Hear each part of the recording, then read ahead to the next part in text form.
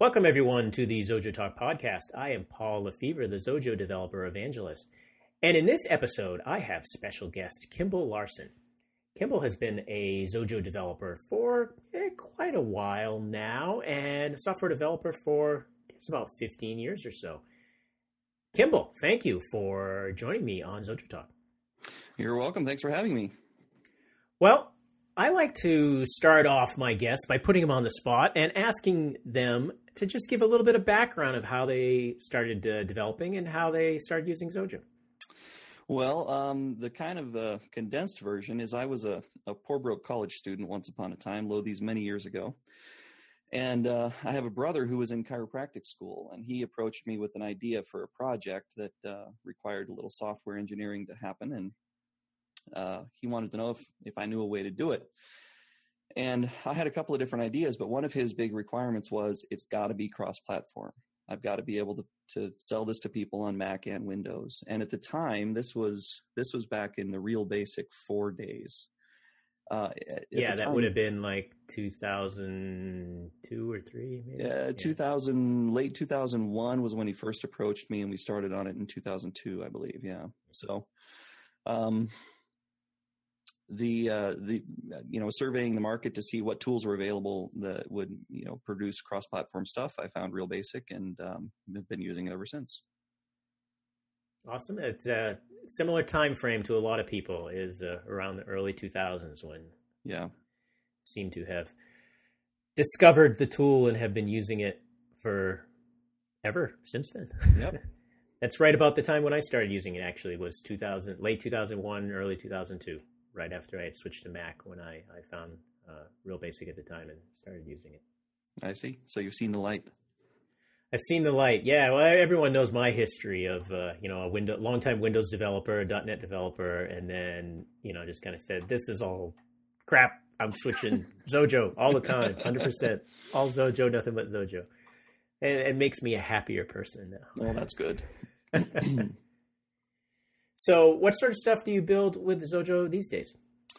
Well, the main product that I build is called AccuGraph, and it is an acupuncturist and chiropractic aid that is used to diagnose acupuncture-y stuff. And if you want me to get into all the technical stuff of that, I can. But that's the main thing I do. It's a flagship product of my company where I work here, and that's where I spend 90% of my Zojo time is spent in the AccuGraph source space. It's a pretty large application. I counted up the source code a few weeks ago, actually, and it was somewhere north of 75,000 lines of code at this point. We've gone through 5 major releases of it. And the most most recent one is got a heavily dependent on some cloud-based infrastructure that I built, so everything's all distributed, and Zojo's at the core of all of it. So nice. So how long has this software been around, I guess? This was actually when my brother approached me, the idea he had was for this software. And so it's been around since 2002 or 3 when we released the first version. Oh, so you've been continuing to work on that ever since, adding stuff to it? Yeah. Now, this is used by other offices as well? You sell it, so or is it... we actually don't practice any acupuncture or chiropractic here. We develop this for the acupuncture market, and that's who we sell it to. So we sell it worldwide, and we've got thousands of customers, thousands of users. And it's used in your acupuncture practice. If you go and see an acupuncturist, some of the listeners may have before, and they may have had the acupuncturist graph them. That's kind of the nomenclature they use. Let me do a graph on you and see what you're looking like. And if they have ever been graphed by an acupuncturist, that's my software. Cool. I think we have a show title right there. So that's pretty neat. So you get to do that stuff full time. So what sort of supplemental type things does Zojo use in conjunction with this? You're working with a database. You mentioned cloud stuff that you're relying on. Yeah, so I've used Zojo to talk to lots of different things. So I've interacted with MySQL databases. Usually that's when I'm doing a quick one-off thing where I need to parse some things and organize it well. Quick and dirty is just throw that into MySQL. But most of the time I'm using the embedded SQLite. And now that I've gone distributed, I'm actually using the really fantastic kubesql server, which allows me to have SQLite instances on the cloud. And the reason that's important for us is because we can encrypt them. And since we're using medical patient data, HIPAA compliance is real important for us. And so finding something that would encrypt the data on the servers was difficult, and kubesql fit that really nicely. So in order to glue all of that together, I'm using PHP instead of the web components from Zojo for a number of reasons that I can get into if you're interested. But I've written a nice little PHP front-end web service thing that Zojo talks to, and it keeps all my data organized in the kubesql server. Well, that's good. I mean, we always like to see Zojo work in conjunction with other tools. So it's not like bad that you made a PHP thing that Zojo communicates with. That's a good thing. Hey, yeah. Zojo can talk to PHP and pretty much anything else. And, you know, you use what is appropriate for what you're trying to build to get the task done. And Zojo kind of connects up to all those components. Certainly, I've been doing a lot of webinars and stuff recently showing people how to use Zojo to do that web service layer in Zojo itself. And that's helpful for people that don't necessarily know PHP and don't want to have to go learn it. Right, sure. All right, so you've been doing that for quite a while now. Are you professionally trained as a software developer, or is this kind of something where, you know, you said your brother had approached you and you're like, I'm going to look into this? Or Yeah, so he approached me while I was finishing my computer science degree. So I do have a BS in computer science, and so I'm, you know, trained in all of that kind of thing. And my degree was much more theoretical, as BSs in CS generally tend to be. But I do find that a lot of the things that I've focused on and learned in school have been directly applicable.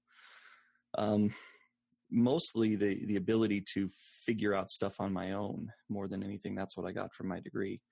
But the heavy reliance on object orientation and good design patterns also has been huge in being able to be successful as a developer on a long-term project that's, you know, serving thousands of people. To be able to do that and to do it right really does require a lot of that theoretical background, and Zojo thankfully has made that possible. Though I do recall the dark days of the early Real Basics when I started. There were some head scratching moments, I got to admit, when I once tried to pass an array as an argument to a method, and you couldn't do that. That was against the rules back then. And, yeah, the original compiler, I don't believe that worked. Yeah, it sure didn't. And it kind of flummoxed me. How in the world can you possibly, you know, convince me that this is a real object-oriented thing, and it won't even let me do simple stuff like that. But thankfully, it's massively improved over the years, and now, of course, you can do all kinds of much more sophisticated techniques. So, yeah, my degree has really helped for all of that. Yeah, definitely. The compiler has improved tremendously over the years to be more almost, you know, industry standard support for those type of features. You don't have to really worry about, you know, oddball behaviors like that. You can just, you know, if it's a technique that's commonly used in any object-oriented programming language, well, it's likely to work similarly, if not the same, in Zojo itself. Mm-hmm. Yeah, I would agree, too, with your statement about, you know, the educational background helping figure stuff out. You see a lot these days, not specifically with Zojo necessarily, but a lot of people, you know, people call themselves programmers, are building stuff using, you know, just almost, you know, by pieces. They get kits or pieces, and they just kind of plug all these things together, and, oh, look, I made an app. And and that's it's hard not to laugh when you hear people say, yeah, I'm a programmer. Oh, really? What do you what are you working on? Oh, you know, I put together a website. Well, okay, that's not really programming necessarily. I mean, I kind of, but yeah, it's hard not to step on toes at the same time, and it's hard not to be all hoity-toity uppity at people too. At the yeah, same time, it is a bell. Yeah, certainly HTML. I get all hoity-toity and will tell people HTML is not a programming language. Knock it off. I certainly will do that. But more of other things where people get really dependent. I mean, maybe you saw it in the news recently where, I forget the specific tool. It was, I'm going to think it's something related to like Node or a JavaScript framework or something. But someone who published this popular JavaScript framework, it had a simple method in it. Oh, I did see that. It's like 13 lines of code and it broke everything. Yeah, this method did nothing but some string padding. And like it was right adjusted string padding or something like that. Right. And the person who published this library like yanked it or pulled it. I don't remember the specifics, but they yanked it. And this broke projects all over the internet that were just kind of linking into this library, and they were freaking out. And then when you look at this code, it was, I don't even think it was 13 lines of code, Kimball. Yeah, it was small. It was tiny. I do remember reading that. But there was a lot of people that were, flummoxed, stumped. Oh no, what their app broke because some really rinky-dink simple library stopped working, and they didn't understand. Maybe they probably understood the code itself, but they didn't really understand how it all came together either. So they kind of, a lot of people were really upset about that, and it started bringing up a lot of conversations on the internet about people, the level of reliance and the heavy kit aspect of a lot of particularly the web type stuff that's out there these days. Right. I remember the reason I heard that was because I saw somebody published a brand new web service that you could call into that replaced that function. And so instead of having to make the method call into the built-in library function, now you could just do a quick HTTP GET and hand it the string you wanted left padded, and it would respond with the correctly padded string. Yeah, I saw that. I took it as more of a kind of it was making fun of this particular problem and web services all at the same time. It was, which and was great. If you took the time to read the documentation the guy put together, it was hilarious. Don't drink anything while you read it; it'll get all over your monitor. Yeah, exactly. The thought of making a web service to do string, handling like that is just ridiculous. But. Mm-hmm. But yeah, and of course, the web service itself is probably likely to be less reliable than a package that you pull in somewhere. Of course. Yeah. So yeah, that was just funny. But having that background in education does allow you to kind of step back and think about stuff when you run into an issue. Yeah, more than anything, I think it lets me be able to know that there are lots and lots of tools to consider when it's time to get a job done. And, it's a common phrase. And one of my professors way back in the day, one of his favorite things to say was, if the only tool you have is a hammer, then the whole world looks like a nail. And his idea there was try not to have only a hammer in your toolbox, because a lot of times the hammer's the wrong tool for the job. If you need to cut a piece of wood in half, a hammer's not going to do a good job. If you need to put a screw, a delicate little screw into, something, a hammer's not going to be the right tool. So more than anything, that education has allowed me to not be focused on the tool, but rather be focused on finding the right solution and developing the correct technique, even if that means I have to develop the tool myself from scratch, which I have had to do. Right, yeah. Often you have to build your own tools using the tools you use to solve a problem. Exactly. And that's a common thing we hear about people using Zojo for, because it's so quick to, throw together an app and get it up and running, that people often end up using Zojo to build a tool that they're then using to solve a completely different problem that they maybe started with. Yep. One thing I like to remind people is there's always more than one way to solve a problem with software. Yeah. And that you're saying, of course, but not a lot of people don't think that realize that. Of course, they're like, I only know how to do it this one way. And if they run into some difficulty in that one way for one reason or another, completely stumped, don't know what to do. And sometimes you got to be able to back up out of that alley and look again, and try a completely different path, try something a different way, and have that confidence that you're still going to end up where you need to be. Right. Is if you're relying on the pre-built stuff, it's hard to get that level of confidence because you didn't build that stuff to begin with. And then you're like, oh, is there something else? What am I going to do? Oh no, I'll never get this done. And that never ever happens. I know when I was doing consulting, my wife was really, really nervous for me to start doing consulting, because I had a .NET regular job at a company. And she's like, how are you going to build stuff? You never know what you're going to get asked to build. What if you can't build it? And I'm like, I think I'll be able to figure it out. Yeah, I think that's part of the my favorite part of the challenge is because I also do a lot of consulting on the side, and unfortunately, I can't talk about a lot of the projects I've worked on, but in the consulting stuff, it's a lot. It's fun for me because it gives me a new challenge and a new problem to solve. And I've been, when you work on a project for 12 or 13 years, like I have with AccuGraph, you kind of get entrenched with here's the way it's done, right? And so there is a specific problem set, and I've already solved just about all of it. And so most of the code changes I'm doing now are kind of incremental in nature, and they're just augmenting or adding to what's already there. But the core of what it does, there's code in my source base that has not changed in 13 years. I wrote it, back then, and it works perfectly, and there's no reason to change it.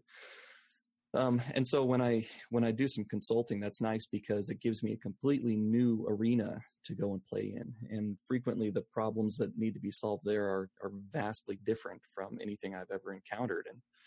And that, I think, is what I enjoy the most about engineering, where being able to come up with unique and elegant solutions to interesting problems, and having Zojo in my tool belt there is phenomenal as far as being able to quickly put together something that is going to prove out that the concept will work. So I do use it rather heavily for proof of concept stuff, and then frequently the client will say, yeah, that looks great, let's put some lipstick on it and publish it, and that's what we do. So yeah, I generally push them towards Zojo. Most people approach me and say, I've got this idea, I've never heard of it before, but when they see how quickly I can get stuff cranked out and how well it works, they're generally very, very happy with the results. Yeah, that's the same thing I found as well, is when you're doing stuff like that, people care about the results, and they need the tool, they need the app, they need the piece of software to help their business in some way, usually to make them money, keep them going. And if it turns out that you can provide that to them easier, faster, and for them using something like Zojo, they're going to be like, awesome. I got no problem with that. And that definitely is a common thing.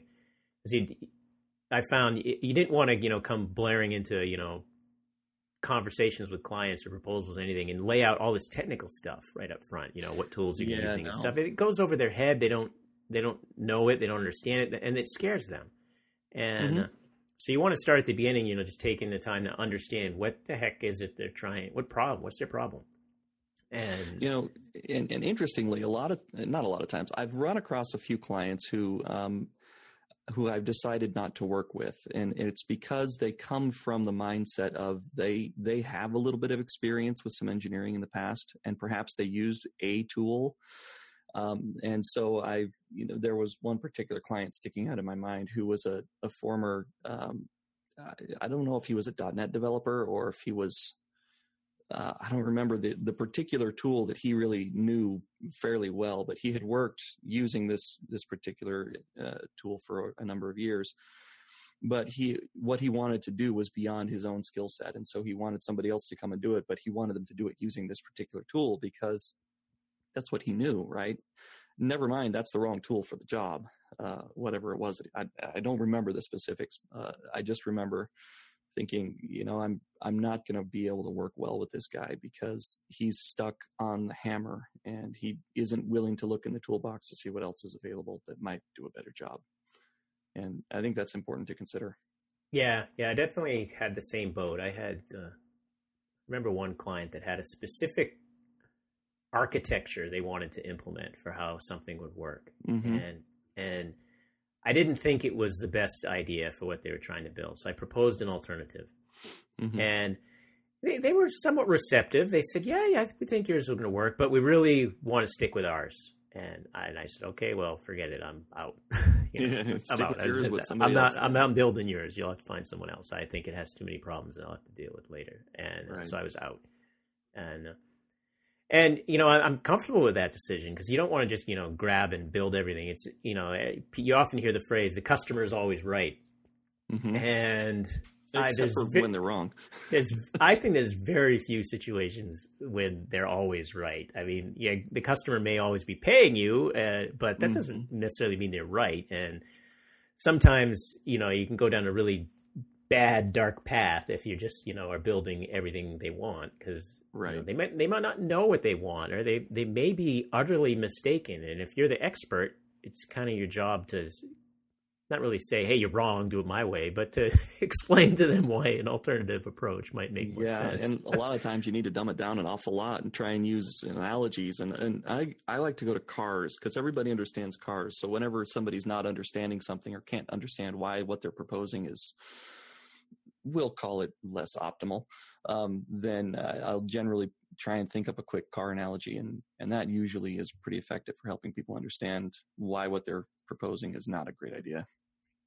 Yeah, I had a client that had sent me they had written a product that was in .NET, and they wanted a Mac version. Mm. And I know .NET pretty well, so sure, I can handle that. And then said, why don't you send me your .NET code so I can take a look at it? I'm not necessarily going to port it, but I want to review it, take a look at it. Well, I look at it, and I fire up Visual Studio, I click on the project, open it, and it's not opening. Minutes later, the project opened. Really? And I'm like, that's really weird. So I start clicking around.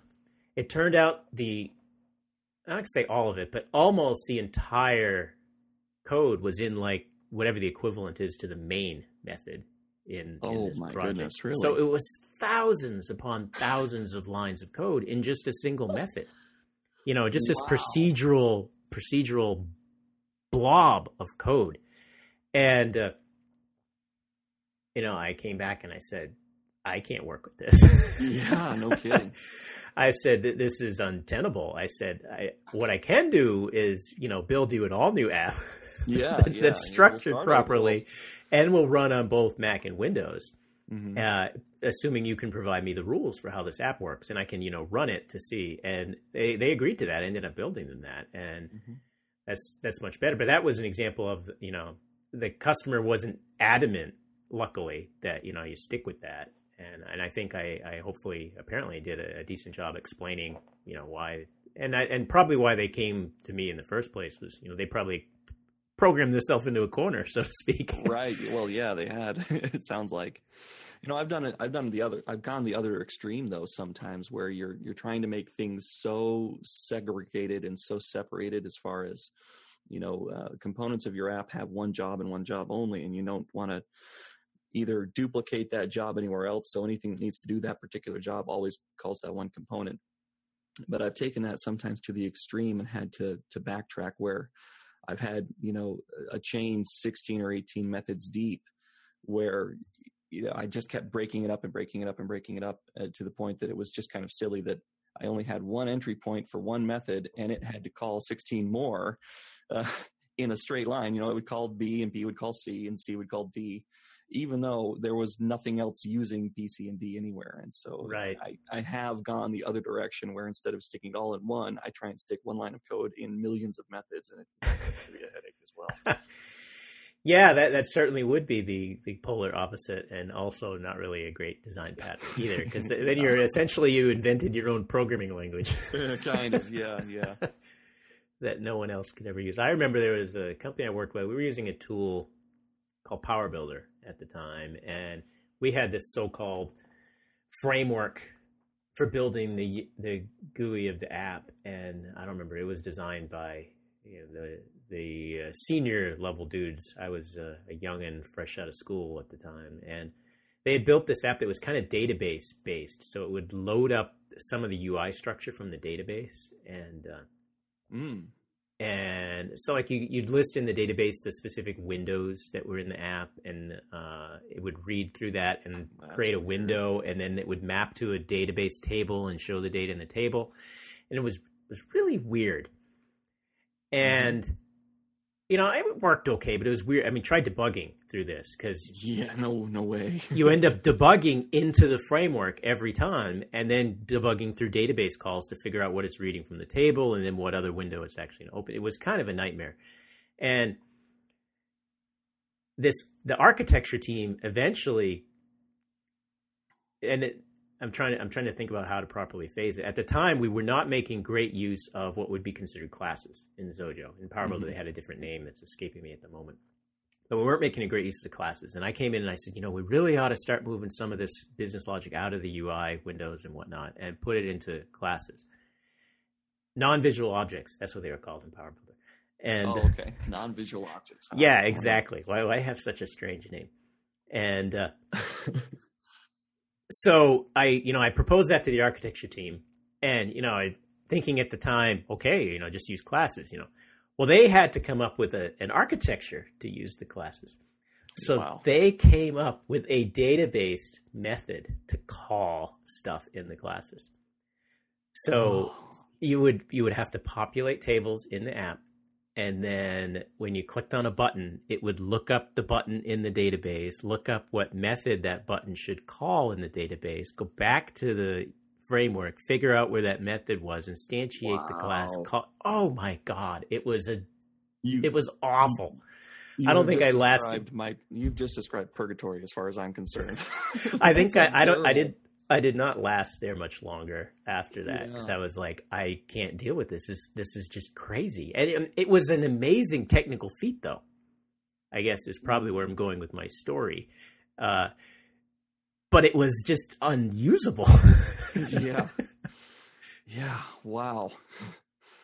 I learned model view controller approaches. I don't even remember when I first ran across it. I think I was still in school. And that seems so logical and clean. And to this day, that's how I organize things. Even in my Zojo apps, I will, instead of putting code into the window, I consider that to be the view more than anything. And so I will almost always write backing classes that are the controllers, and anything a window needs to do, it calls into the controller to do it. Any logic, any business logic that needs to happen. And then of course, all the data lives in a database layer that, keeps segregated. There's never logic in the database. That's a cardinal sin, if you ask me. Well, don't go down that path with people that love their stored procedures, though. Stored procedures, when you're manipulating the data directly, there is a time and place for that, of course. But, if you want to update the contents of a label, perhaps in a window that's far flung somewhere in the app, the database darn well better not be doing that. That's got to live in an application controller somewhere. So. Right. Yeah, that makes a lot of sense to have stuff split like that. And of course, the practical benefit for people that, you're like, oh, well, that's all hoity-toity, The benefit is if you've got your stuff split like that, well, then when it comes time to maybe make a web version of your desktop app or an iOS version, you've already got that, controller code isolated out. And it allows you to just you can focus then on the UI for this other platform, and then maybe very easily hook it up to the controllers you've already built and sharing the code that way. Yep. Now, I have found myself falling into the pitfalls where you start a quick little proof of concept to get something up on the screen so that the client can see it and interact with it. And in those, when you're working so quickly, I do tend to just throw it all into the window and just, I'll come back later and clean it up. And I like to think that I do come back later and separate those things out, but I'll be honest, sometimes I just don't. And that's okay, and it works fine. But when I'm going to be designing something that I know either other people are going to be touching or is going to need to stick around for a long time, I do try and be pretty strict about MVC compliance that way. Well, it's a tipping point thing. I mean, you hear about it referred to often as like technical debt, where, you can take the fast way to build something really quickly. And that has its benefits. You built it quickly. It's fast. It didn't cost as much money. It didn't take as much time.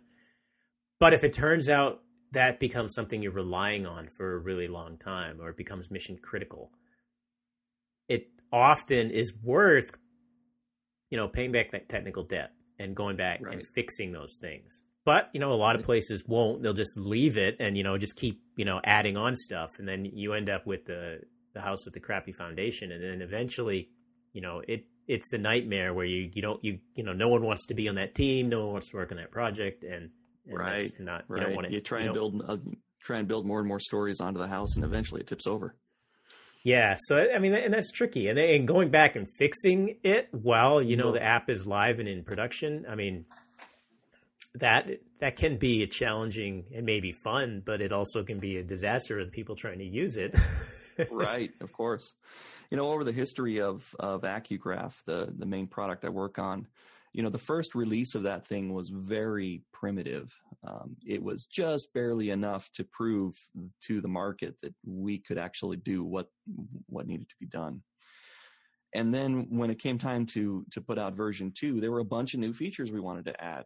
And I wound up having to go back and rewrite or reorganize at least 80% of the first version's code base. So AccuGraph 2 came out and things were lots more organized and cleaner. And that made the transition to 3 quite a bit better because I had, at that point, separated everything out pretty strictly and had business all in one spot and all of the display in another spot and all of the database in a third. And then over the history of other releases with 4 and then 5 eventually, I think I've rewritten almost the entire application at least twice now.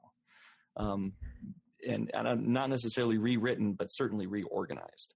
There are, like I mentioned earlier, there are some kind of holy classes that will never be touched again, that they are where they are and they're never going to be touched. They've been there for 13 years. And at this point, I'm too afraid to ask kind of what's going on inside that method. But it's an iterative process whenever you've got a long-term project, and being able to iterate effectively does require a good tool. And Zojo does provide that, thankfully. And it has gotten better at doing that and being a good scaffolding or architecture to let me be able to organize things effectively. And that's been a grateful, welcome thing for me. Yeah, certainly. I mean, the first versions you would have used wouldn't have even had the ability to work easily with source control.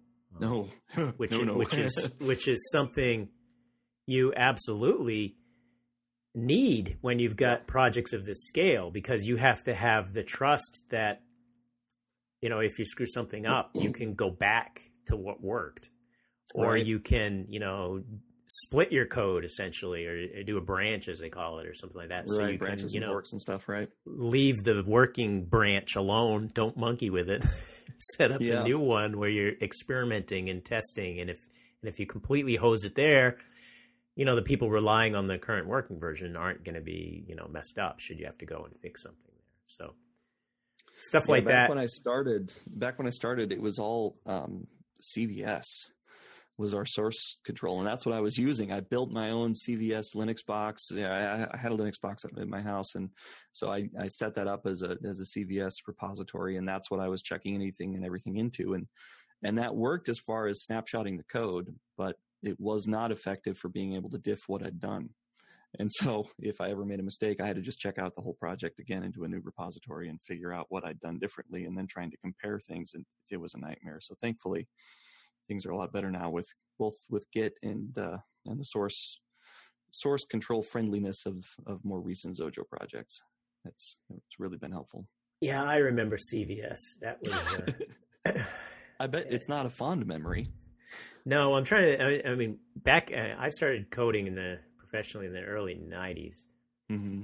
and at the time we weren't using any sort of source control. I mean, oh man, that was not a common thing back then. Right. And I remember we would, have files that were renamed, old or stuff like that, and it was just, it's stuff you still see people do today that aren't experienced with source control or don't feel they have the need for it. But, we used to do that back in the 90s. And then we had added a source control system, MKS Source Integrity. I have no idea if they're still around or anything, and I don't know why that I've never even heard of that one. Yeah, I don't even know why that. I still remember that. I got a weird memory for things like that. But I remember we used that one, and it was a locking source tool, unlike pretty much all of them nowadays, where, it's, anyone can grab anything and you worry about conflicts when you check in. This one, when you went to check something out, it would actually put a physical lock on it. Maybe the Microsoft Visual Source Safe did that. Yeah, I think it did. But yeah. Which was, so I kind of got used to that pattern of working, as did the team. So you'd be like, oh, I can't check that out. Paul has that. And so you'd be, goof off the rest of the day or something. I don't know. But find something else to work on. And, but then when we had to switch to CVS, the team still wanted that locking. No, really? And CVS does not, if I remember properly, does not want to work that way. No, I think CVS has very much resolved conflicts on check-in. And that's my that memory. That pattern it persisted through Subversion as well. And yeah, thank goodness for Git. That's all I'm going to say. Yeah, so I remember, I seem to recall some awful times where maybe we even tried to make CVS do a lock on checkout rather than a merge on commit kind of method. I don't. Wow. I think I've successfully blocked those memories though, because I can't recall exactly what we did. But you're in recovery there. That's great. yeah, I'm in recovery. But eventually, we switched to using Microsoft's Team Foundation Server, which was quite nice if you're using Microsoft's tool sets and whatnot. But these days, Git is it, as Justin Elliott once told me, and I tend to like that little quote. Yep, that's a good one. I use Git, and I still use Subversion a lot as well. And I've used that one the longest at this point, so I'm more comfortable with it. Git is definitely it, but I also find Git to be, it can get overwhelming. It's got a lot of stuff in it, and the tools for it generally they can be also overwhelming with, they expose all the features or something like that, and it's just like, wow.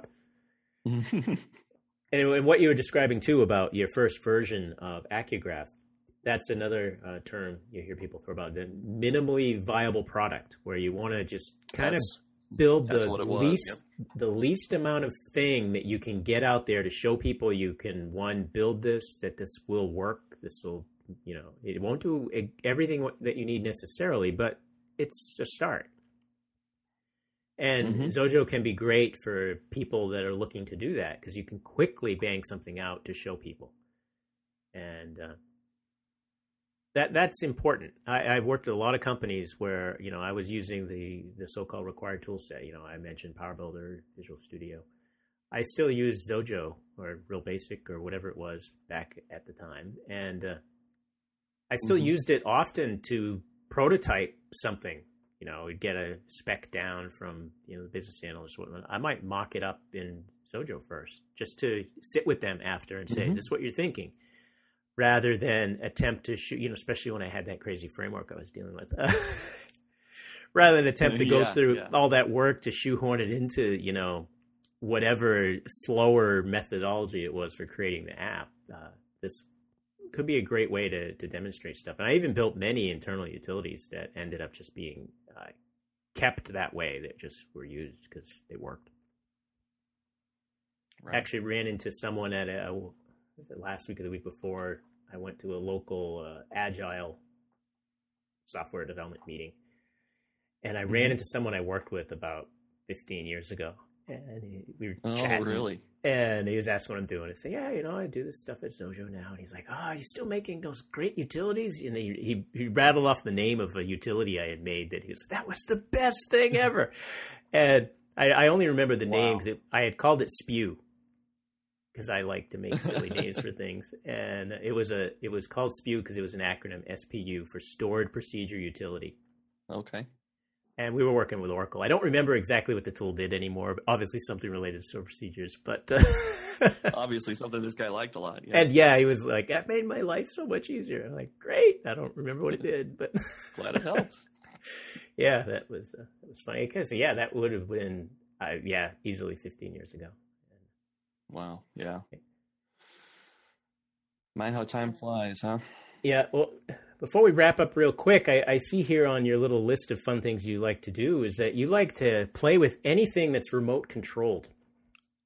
I do. Yeah. I've always, since I was a little kid, I've had a fascination with remote control toys and things. And I remember my first remote control car back in the early 80s when I was, short, was the Lobo 2 from Sears. And this was a Christmas present I got. And man, this sucker was incredible. It was a rear wheel drive, kind of buggy style remote control car with the big brick of NiCad batteries. And that it was a lot of fun to play with out in the front yard of the house kind of thing. Since then, I've moved on to kind of bigger and better stuff. I now fly RC planes. We've got a lot of big parks around here, and I've got a garage full of planes. And I loved going after work and going to just grab a plane or two and running down to the park and flying for a little while. And I still enjoy, remote control cars, and I've even had a boat or two. And so, yeah, kind of a fascination with all things RC. That's pretty cool. Yeah, I've never flown a RC plane. I kind of think I might like to. There's a big sports field that's kind of across the way from us that I'll often see people there that show up with their planes, and rockets is another thing. People like to launch those little rockets there.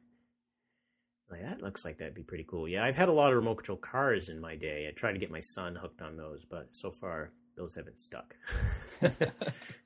My kids like to come with me to go fly, but mostly because there's a play set there. There's a big playground at the park, and so they'll, you want to come with me to the park? We're going to go fly for a little while, and yeah, that's great. And we all run across the street over to the park, and before you know it, I'm standing in the field all by myself, and the kids have run off on the playground, and everybody's having a good time, so that's fine. Yep, that's great. All right, well, thank you, Kimball, for this enlightening Zojo talk, as it is. I think we had some grand conversations that hopefully people will enjoy. Well, I hope everybody enjoyed it, and I hope to see a lot of people at the upcoming Zojo conference down in Texas. I'm looking forward to it. Yes, XDC 2016 is in Texas the first week of October. In Houston, Texas, actually. And the show notes will have a list of the sessions, so you can check out sessions at XDC, see what makes sense. We got a lot of new presenters this year, a lot of different sessions. So if you haven't been to XDC recently, might be something there that you're going to find interesting. I know I'm spending a lot of time with my Raspberry Pi, trying to come up with a great session on that for everybody. Yeah, that's one I would love to hear a little bit more about. All right. Thank you, Kimball. Thanks, Paul. I appreciate the time. Have a great day, everyone.